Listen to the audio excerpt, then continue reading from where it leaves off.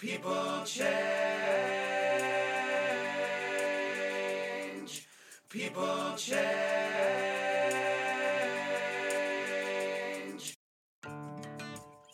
Hello, everybody. This is Noah, and welcome to Change Talk, a podcast where I have conversations with people who are thinking about change and are open to talking about it.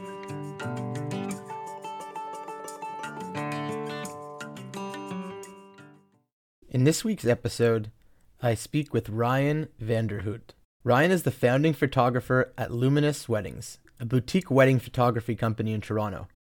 He has a passion for creating beauty and is an artist who has shown his work internationally. He is also obsessed with his wife in Golden Doodle and drinks way too much coffee. And I should also mention that Ryan has a soft spot in my heart because he was the photographer at my wedding.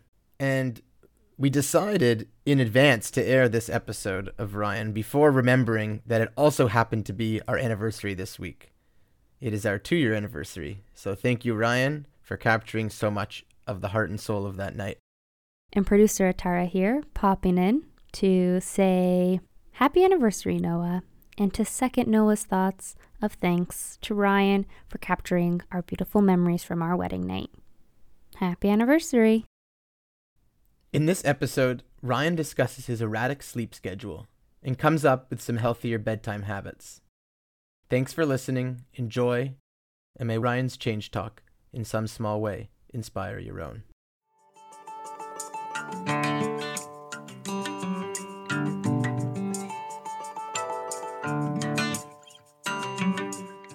Please note that this podcast is not therapy. Seek professional help if needed.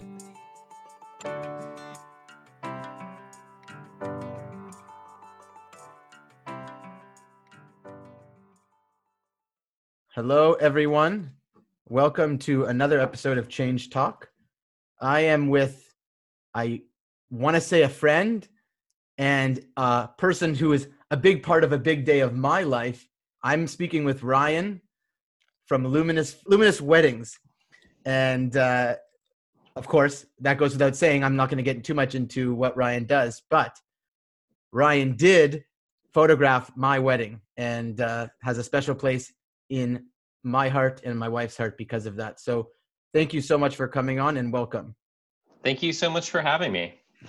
It is very exciting. I remember having a brief, maybe I asked a question or I made a comment to you about just your work and how interesting I find it in general, photography. And I'll give you the tiniest preface of why I am interested so much in it. Because if you look at the grand scheme of history, the idea of capturing a photo, like what would that have meant to people in humanity? It would have been voodoo or magic, this idea that a moment could have been frozen and seen in eons later, hours later, minutes later, days later, centuries later. It just doesn't, it's not real. It's in some way still magical. And now today, of course, photography is everywhere, but I always try to take that step back and say like, whoa, this is wild stuff. Do you think about that ever, or is it just normal? Yeah, for sure. I mean, I think that taking photos has become normal for so many of us, but like even back when I started, which was when I was 16, so a little while ago, it was all darkroom. And you got that magic of your first image kind of appearing in the chemicals, in the red light, and having that sense of magic that's kind of inherent to that process of like this just white sheet of paper all of a sudden becoming incredibly complex. But way back in the day, speaking to like that incredible magic, at the beginning of photographs, there was a process called daguerreotyping, and it was the first kind of common practice of photography. And people did not know what they looked like back then. Oh my, what mirrors were really for the wealthy. And daguerreotyping got relatively cheap to the point that a lot of people could get an image of themselves made. Photographers would set up on the street in these little tents, and you could come get a photograph of yourself. And if it didn't work out, they gave you a photograph of somebody else because people just didn't know what they looked like. I don't believe So, that. That doesn't make any sense to me. What about I mean, I think they looking at had the somebody who is relatively similar. right, Also, right? daguerreotypes, they don't exactly look like how you see yourself. You see like all the things under the surface of your skin. So it's kind of that Whoa. old timey look. But really, like way back in the day, it was just like these guys on the street who, if it didn't work out, it was like, well, this is, here you go. And so what about on the water? What about a reflection? It just doesn't. It's distorted. Like yeah, I think it was just, I mean, this was what we were told in photography history in university. So I don't know yeah. that they were pulling our legs. Maybe they were, but I think a lot of like, this was in the around 1830, and a lot of, working class people just like, maybe if they did know what they look like, they just didn't have the best sense of it. So, when you Wow. think of Versailles and the Hall of Mirrors, the idea that of having that many mirrors was really a signal of wealth. It's just so weird because it's such a mainstream part of our everyday existence to know what we look like. Like we're watching each other right now, which is so normal. And it's just crazy. I'm just trying to understand and grasp the impact of photography on our consciousness, our self-consciousness. Yeah, and of course, the way that we look like photographed isn't exactly how we Yeah. look like in reality, especially with those old timey photographs or with professional photographs today. As you know, like some people just like shine in a photograph, and some people are like really good looking in real life, and whatever reason, their photo always looks like kind of busted. So, Right. yeah. So tell me about what work is like for you, how you spend your time when you're on site from start to finish. What's a day in the life like for you? So typically, we're reaching out, at the beginning of the process, just as people are meeting us, to kind of understand their relationships, understand what drives them, and how they see themselves and how they see their relationships, so that um, nothing is cookie cutter. Everybody is unique, and everybody's wedding day is unique. I think that like especially like pre-COVID, everybody was kind of getting to the sense that like weddings are like very cookie cutter in many ways, and you have to try really hard to make it unique and make it your own. But everybody's day is incredibly unique because their relationships are unique to them. And at least from a photography standpoint, relationships are 99% of what it's all about. Right. So that's the biggest part of our job, is just like understanding what motivates people, what is going to get them excited, and how they see themselves.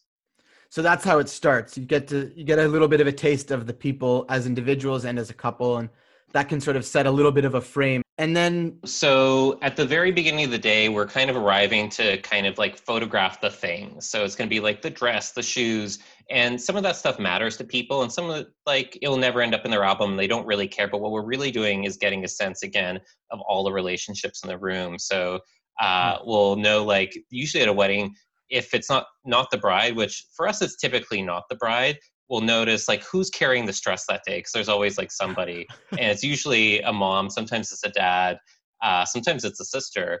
And just to understand like what are the dynamics between the people. So we're like quiet, we're off in the corner, but we're really like listening, and getting a sense of like all the relationships and all the dynamics. but why do you do um, that? Just because you see how indirectly, without anybody noticing, that you can diffuse some of that and just lighten people Yeah, up a for little bit? sure. So, part of it is just seeing who's really connected. Like, I may not necessarily know, like, oh, you and your sister are like connected at the hip, and that may be as important a relationship as with your maid of honor, or your best man.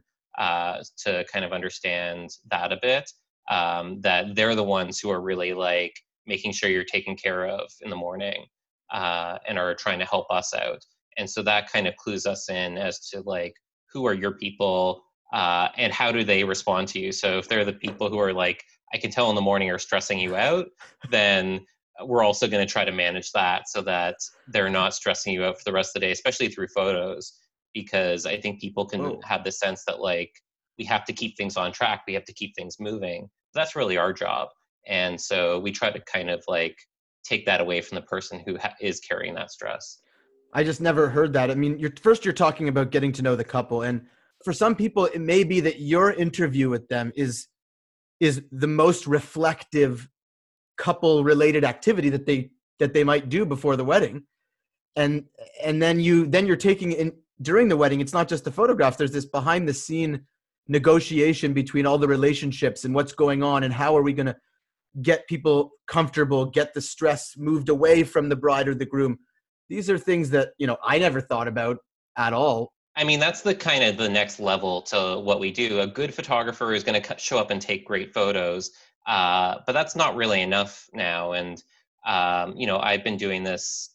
I started basically when I was 16, but I've been doing it full time for 10 years. And the further I've gone, the more I can see the day through multiple angles, through multiple people's eyes, to kind of not just see what's going to create a great photo for you, but for your parents and a grandparent, and maybe even like what's going to like get your siblings excited, so that we're really trying to see the day through as many people's lenses as possible. Wow. So that's kind of that next level that, doesn't come right away, because at the beginning, just being able to see the day through the bride and groom's eyes is a full-time job. But as you go further and can feel more, and that becomes more second nature, the more you can kind of take those multiple emotional components in. Yeah. But then there's capturing the moments. What is that like? Because you're capturing emotions in a way. I don't understand it. Translating an emotion, which is an inner experience for a person, and then the photo being able to remind people of that feeling that they had at such a critical juncture in their life. How do you do that? I mean, a lot of it is kind of seeing things before they happen. And that's a big part of, having been doing it so long, is that like we can see these moments taking place, a few seconds ahead, so that when we're in place and when the kind of peak of the emotion is happening, that we're in a place to really cinematically capture that. The other thing that we're doing is we're creating moments throughout the day, especially in the morning. We're setting the scene often for kind of beautiful moments to take place, so that when people are getting ready, they're not just like kind of awkwardly fumbling through it, that they're being guided and their parents are kind of a part of it, or whoever is important to them is a part of it, and they get to kind of emotionally live that out. So we're kind of like, we're amping it up a bit in the morning, we're creating a bit of drama, but then once the wedding starts, we are very candid and really just trying to be as much a fly in the wall as possible. Like, by the time the wedding's actually happening, you don't want to be thinking about me. You want me to be like the wallpaper. Yes. And so it's a bit of a switch from going from kind of leading the day and directing kind of a lot of what's happening, to really stepping back and just looking and hearing and listening keenly. So having done this so many times, how are you moved by those experiences? I think that, depending on what's happening, a lot of what I'm doing is it's a combination of thinking emotionally and being emotionally present, but also it's a very technical medium. And so while I'm listening to somebody say something, I'm thinking about the power of the light on the other side of the room and what aperture setting I should be at. So I am kind of emotionally present in order to capture that. And it's definitely moving, definitely at some point every day, it can be quite emotional, especially this year. This year has been, the emotions have been amped up tenfold, just because I think everybody's been so separated that people are being more honest. It's less about show. There's less pomp and circumstance. It's more people showing up for one another and being more emotionally available on the wedding day, which I think is great. So there's been, lots of beautiful moments every day, but it is this kind of balancing act of knowing what your other photographer is doing, knowing what the three lights in the room are doing, and being emotionally right there. So it's all of it. Is there a clarity that you have right after a certain photo or a certain thing where you said, that's going to be like, I nailed that? That's incredible. Not always. Sometimes I'll usually know a minute or two later. but there's also the build up to it where you're almost there. You have this photo that's like 95% of the way there. And usually then you'll keep going and trying to make it better. But often it's that first photo that you take in the set that actually has all the things coming together. And then you're trying to like recreate the thing that you already made. Right. Often I know, but not always. What you're doing in a way for people is you're creating emotional energy and power and memory. The last thing I want to ask you is just, what was one of the most touching moments that you've had doing a wedding? I think continually, and certainly at my own wedding, it's the first look. And the first look is different in all sorts of different weddings. At Jewish weddings, it might be the bedekking. At other weddings, it's the first look or coming down the aisle. But that excitement and the anticipation is really unrivaled, because it's funny that it's something it's going to happen. You've seen this person like a million times. They're the closest person to you. But when you see them on that day, in that moment, there's real ecstasy to it. And even multiple first looks. I had a first look with my wife, and you had the bedekking, but then there's still coming down the aisle. That's and another you get the first look. same thing again, Yeah. but it's a different thing. So the first one has this intense energy of like all these guys like marching in, or in my case, it was just a private one with just me and my wife. Right. And so you have that like private first look, where you get to kind of say what you want to say and be really emotional. And then you have the more public one coming down the aisle, where it's more kind of not staged, but like there's a formality to it. Everyone's just tapped into it.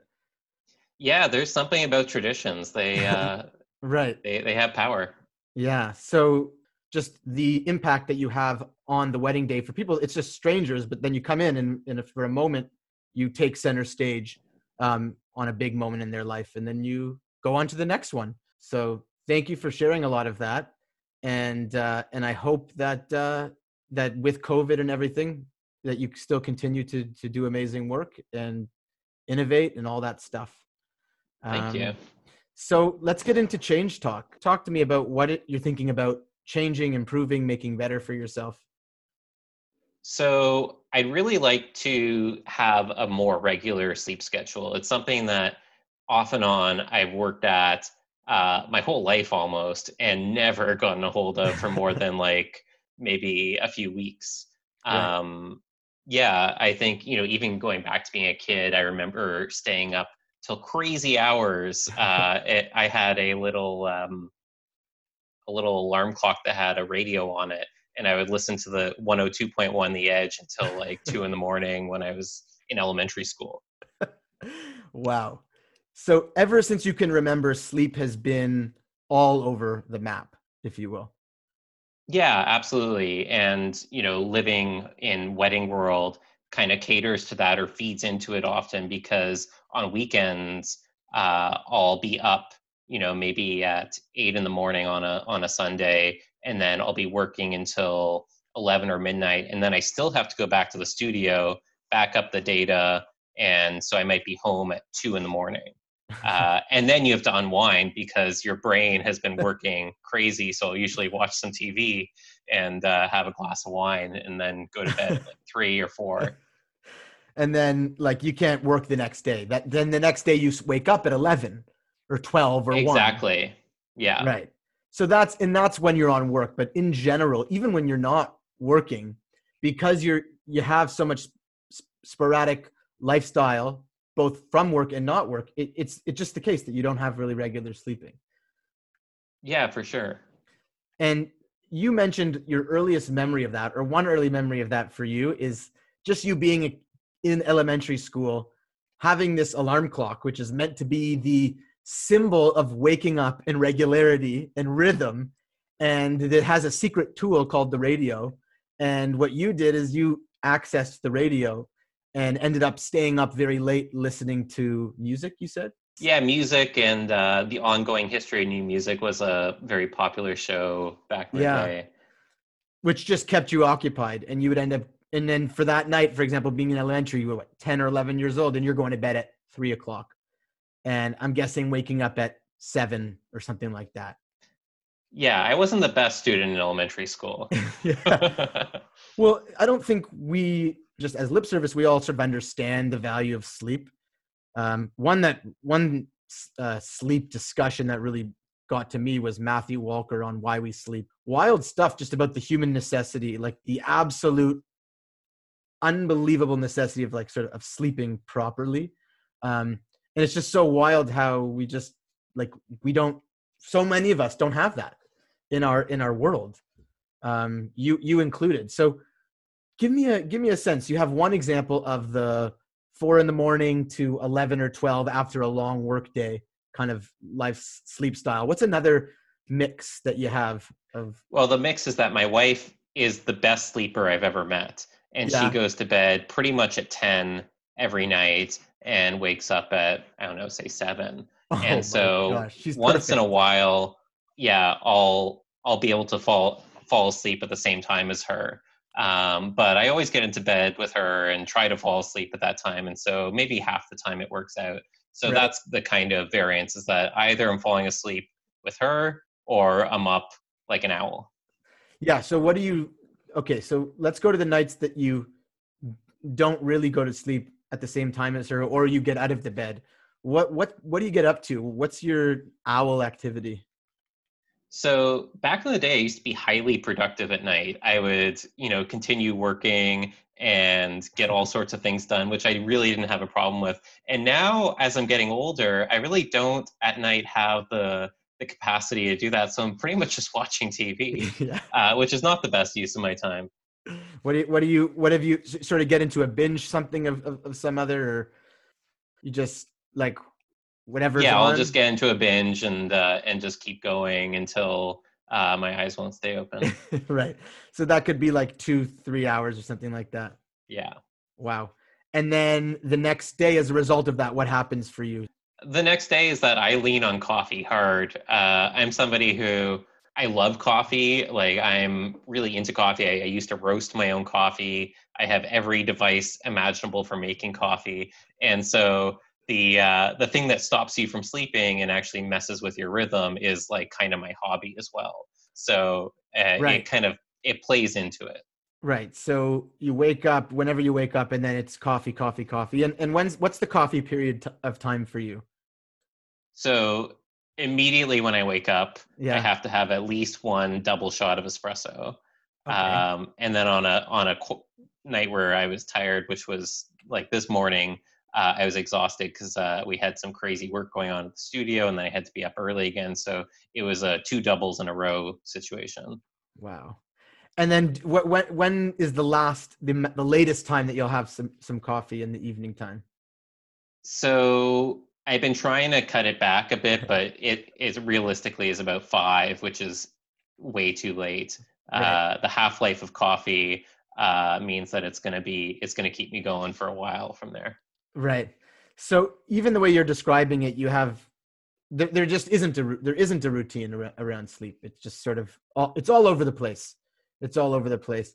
So for sure. What do you try to fall asleep sometimes and then get out of the bed? You alluded to the fact that your wife goes to bed at 10. So are there times that you try to go to bed at the same time and then give up very easily and go back to do? Either I'll give up very easily, like I find my heart is just beating fast and I feel like I could run a marathon right now. And if I feel like that after 20 minutes of trying to fall asleep, I'll just get up and go to somewhere else.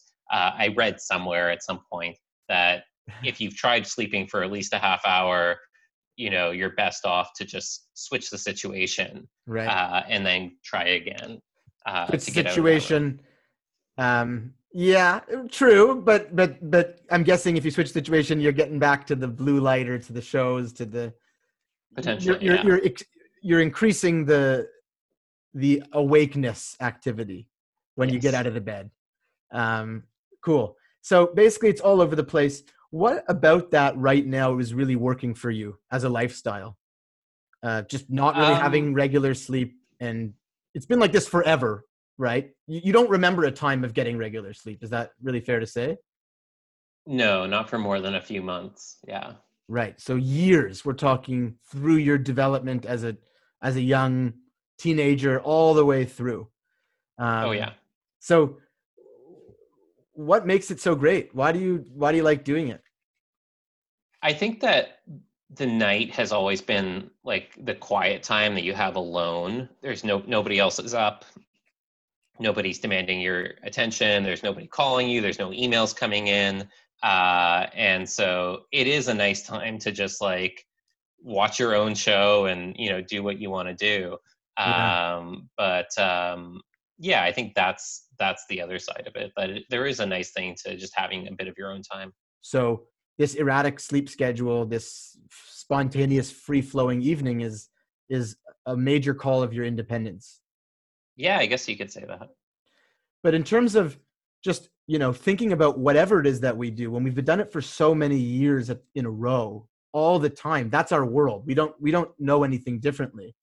So it can be kind of weird when we try, even if it's something we want to do positively, it can be really weird and dysregulating to try and regulate something that's not being regulated. So there's sort of like, is there possibly an avoidance of the pain that might come with trying to create a regular sleep cycle? Yeah, for sure. I think that, it's something that can be hard to do, especially when you're managing, like your body is telling you, I don't want to do that. Right. And your brain's like, no, you're going to do that. So it can be a challenge. Right. But even the way you just described that is your body's telling you don't do it because your body is used to it. So your body wants what it wants and it's used to sort of a sporadic lifestyle and schedule. And then but the way you've described the mind doing it, it's like, no. Like it's almost like it's so annoying. I think there's a bit of jealousy of my wife who just like she lies down and within about 10 minutes she's asleep. And I'm just like lying there staring at the ceiling, so I think there's more of that like, it's just like, oh, it's so easy. Just close your eyes and, but. The way you describe the mind telling you, oh, I got to go to sleep is very like punitive almost. Yeah, sure. And then there's the frustration that you have because, your wife is a 10 out of 10 sleeper. Sure. So I don't want to be involved in that because staying in the bed would mean I have to just watch how easy it is for this person who's just perfect at what she's doing. I mean, obviously it lends to your work lifestyle. If you were someone who is very regulated in terms of your sleep habits, it may be the case that you wouldn't be able to do the kind of work that you do. For sure. Yeah. I think there are long days and you're on weird hours sometimes. But that said, it would be great to be able to come home at the end of a wedding and just like hit the bed and fall right asleep because, often I have a wedding the next day. Right. And so then I'm really trying to manage, everything throughout the day to make sure I don't have caffeine too late, or whatever the case may be. Right. So it's not, so even though you end up going to bed at 4 o'clock after some weddings, you're saying already that you don't really need to do that to be good at what you're doing. You could recreate that evening lifestyle, still be at the wedding till the maximal time, but it not end up being 4 o'clock in the morning. Yeah, absolutely. Because if I have a wedding the next day, I'm not up till 4 a.m. because Right. I've really managed how much caffeine I'm having, when I'm having it, and the work that I'm doing after is much more like taken care of so that we're out at a specific time. I know I'm Right. home with enough time to have, say, 7 or 6 hours of sleep. Right. So it's doable already in that sense. I want to sort of evoke some of the change talk. What are reasons why you do want to change? I mean, I think that we are more productive when we have a set schedule. I am more productive when I have had a set schedule that, if you arrive at work at 9 a.m, you get a lot more done than when you arrive at 11 and already have, a full inbox of stuff that's come in throughout the morning. So, that's one thing. But also just, being tired, like, you don't want to live your life being tired. Yeah. So there's having productivity, meaning that you'll actually be, even though your work requires you to be on for many hours and sometimes have a little bit of an erratic schedule in terms of what your responsibilities are, you would probably be better at what you're doing overall. Yeah, I if think you were so. able to get more sleep. Yeah. So have there been times when you've had a regular sleep schedule that you can recall, and how was your life impacted by that? So I think the only time I can remember I got really into biohacking at some point like 3 years ago, and got my like sleep phenotype, and really worked to not have caffeine at the right times and wear blue blocking glasses and all these crazy things. But it was a lot of work to do it. And having melatonin exactly an hour before I wanted to fall asleep. So that lasted for probably a few months, but it's It's kind so of like, extreme, right? It's like it was I want to extreme. I It want to was start like, sleeping, and so I have to biohack and do all these elaborate, illustrious, time-consuming things to get just to do it. That's so annoying. for sure. It's like if you were dieting and instead of doing like just a healthy diet, you were like, I'm going to fast for 4 days. That's the way I'm going to get into it. Right. So obviously you've stopped faster than you started. Yeah. Or you went for a little bit. But then other than that time when there was a lot of that strenuous effort, have there been moments where you've been really regular and noticed how much better you felt, both personally, professionally? Yeah. So recently I was working with somebody else, where he started work at 8 a.m. I had to be there at 8 a.m. And so I was waking up at 6. I was at the studio by 8, and then we finished work at 4. And then I would go back home, and I was pretty much asleep by 10 every night. Because Wow. if you're getting up at 6, then for me that meant going to bed at 10. Right. And just in general, did you recall any moments of reflection in that time where you're just like, wow, I don't feel as tired. I like this. Yeah, I think at points I did feel tired, to be honest, because I think some of that went against my natural kind of sleep schedule, or what my body kind of wants to do, which is probably slightly later waking up. Right. But I think that like getting started right away and kind of moving throughout the day was great. Right. So you already have just being less tired, being more productive at work. Anything else that stands out to you on a personal level or a professional level or a relational level that would be enhanced through a regular, consistent sleep schedule? I mean, relationally, it would be great to just fall asleep when my wife does. Just that kind of consistency, and would be nice. Yeah. Shared routine together. Yeah. Well, you already have that going for you because some people, obviously we create an environment with the people that we spend our time with. So if your wife was going to bed at sporadic hours like you, it'd be much harder. So you have like a partner in crime to do that with, even if it's a little bit different, your schedule than her schedule. Sure. The health, not feeling tired. And I think that also ties into the amount of caffeine you're having, and just having regularity to your schedule. Right. So you really want to have, and then so the sleep is going to require other things in your life to be changed or modified in some way to get into a sleep routine. Sure. So this is a big topic because in certain ways it's almost on and off. And I'll speak from personal experience that since the pandemic or so started, I was like you until very recently. For the longest time, once I basically got a computer when I was 13 years old, it was just a license to that with a phone. Then and this is even way before smartphones. It was just new activities, new opportunities. Once things were less boring, it was much harder to do anything to get to sleep, which can be boring. And that just carried over for over a decade longer, 10, 15 years. I'm 28 now. So up until when I was 27, like really up until like 7 months ago, I was all over the place in terms of sleep. And also not sleeping enough hours. And then I just started to do it. I just started to sleep. Part of that was that for the first time, I regularly put the alarm of my phone on a different part of the bedroom, which is that a trick that people do.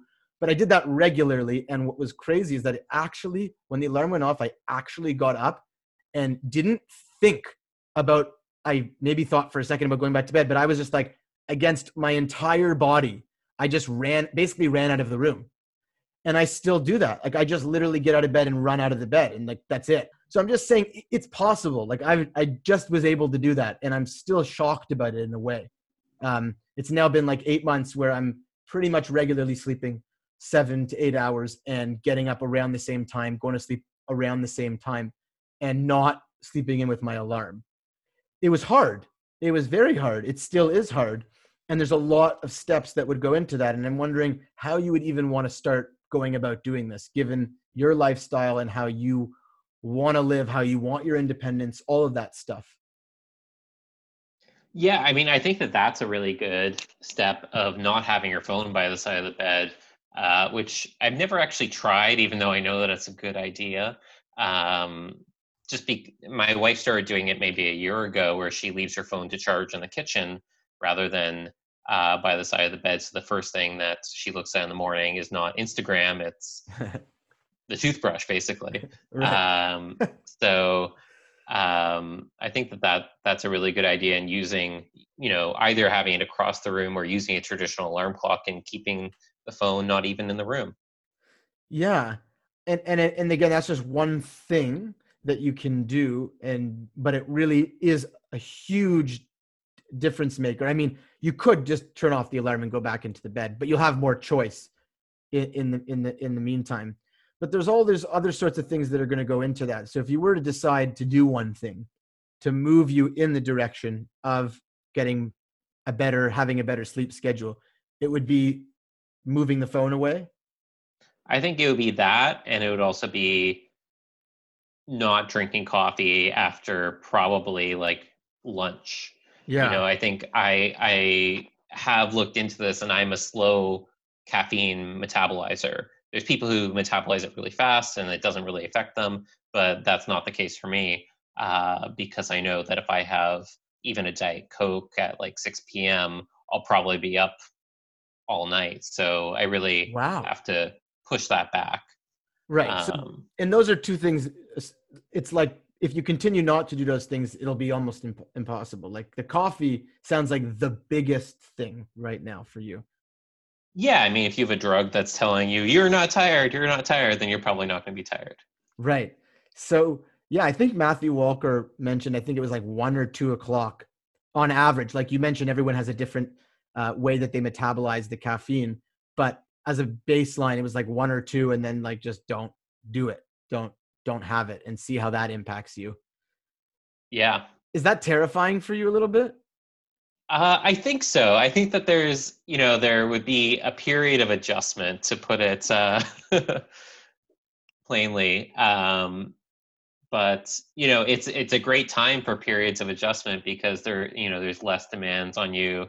I'm working, a lot from home. And so, it doesn't really matter if you're a little bit groggy one day. So, yeah.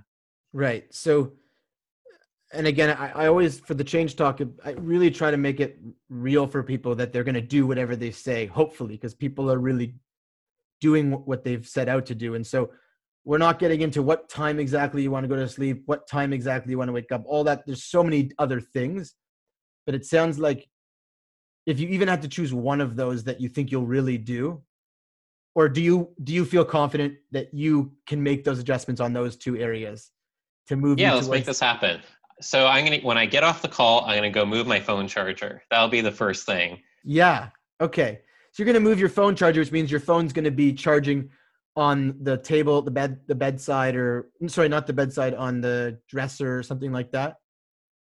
Yeah, or you know what? Maybe I'll put it in the kitchen with my wife so they can charge together. But you have an alarm clock? I do have an alarm clock. Oh my gosh. Okay. It's radical. I'm just telling you, this is very radical. It's a radical move. But Yeah. I can pretty much, from the little experience I have on this, I can pretty much guarantee if you don't drink the caffeine after a certain time and you move your phone out of your room or even put it out of distance, the likelihood is like you've reduced some of the biggest barriers to this that you have, other than the fact that you might snooze, which is a whole other world. You know what? On this alarm clock, whenever I try to press snooze, for some reason the radio turns on really loud, and I end up like having to spend like 5 minutes like Yes. figuring out all these buttons. Perfect. So I think that might be solved for me. Perfect. Okay. So, and the caffeine, do you feel like you can want to make a commitment on that, or do you not want to make a commitment on that? I will try to make it. This is like a generalized thing, right? There's obviously exceptions to this, but For sure. Yeah, let's make that commitment. Let's do it.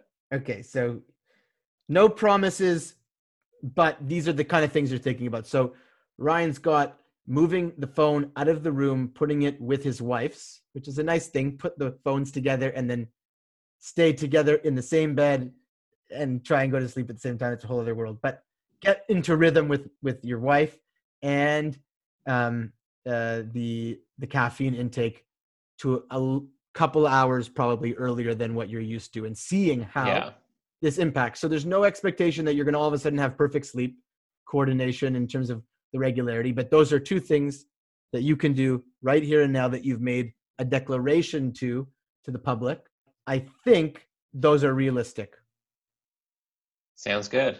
Okay, so Ryan is making moves towards sleep, and I hope that your Change Talk can in some small way inspire other people. There's probably a lot of people thinking about how they're trying to navigate their sleep, COVID and un-COVID related. So thank you so much for bringing this to the table for everybody, and I hope it was somewhat helpful for you. Absolutely. Thanks so much.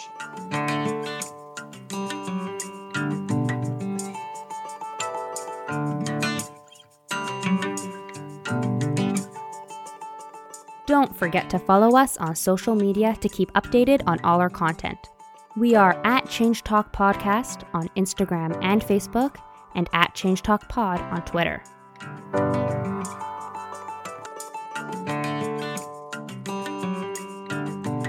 Editing for this podcast is done by the lovely Atara Shields Tile.